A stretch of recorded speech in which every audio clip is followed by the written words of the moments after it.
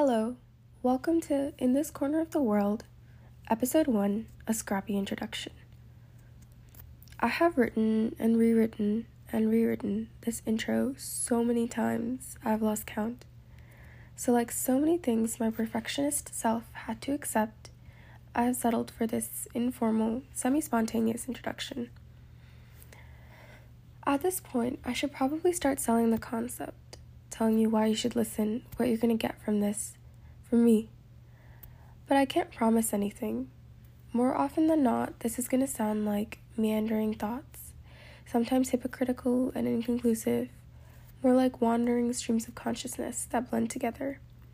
Like if you were to read a book, and no matter how prestigious the work or accredited the author, there's always sections of excessive detail and dialogue that feel shoved together without sufficient line spacing, and others that are so vague that all you notice is the space. I'm simply exploring what this is like, sharing the way I think and see.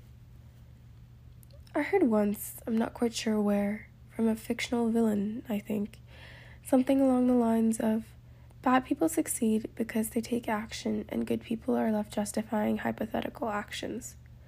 While this quote is inaccurate for obvious reasons, the part about people too caught up in justifying actions instead of taking them resonated with me. I think myself into and out of so many things, like this podcast.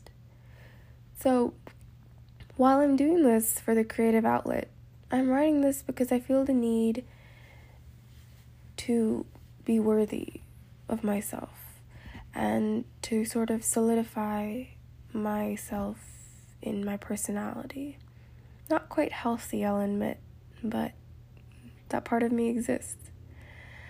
And also, I'm doing this to get over an intense and more often than not suffocating fear of judgment. In This Corner of the World is an homage to a Japanese animated film by Sanao Katabuchi about the daily life of a young woman living in Hiroshima during World War II. In the spirit of the film, this is a podcast by a young lady as I share myself in my daily life with my fantastical imagination that I haven't quite grown out of and delve further into my wacky interests.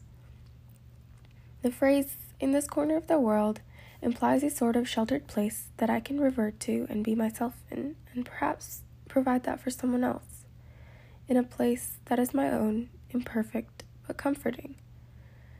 So as I wrap this up, and myself up in a blanket because this room is actually freezing, I wanted to share a snippet of an earlier draft I wrote. I will not instruct you on how to intake the narration. Rather, I request that you approach these as if you were simply wandering and find yourself at an art gallery in front of a dozen different pieces composed of different mediums and of different subjects. In this way, it is possible to meet my narrations, or rather streams of consciousness, halfway, where you can take my words and imprint yourself within them to wholly experience them. That may seem daunting, but you can always experience the words by letting them flow to ward off loneliness that I and so many of us experience. So without further ado, I present to you In This Corner of the World. Side effects may include the early onset of an existential crisis. So do as you wish with that, but I hope that you give me a chance and join me for the next one. Bye for now.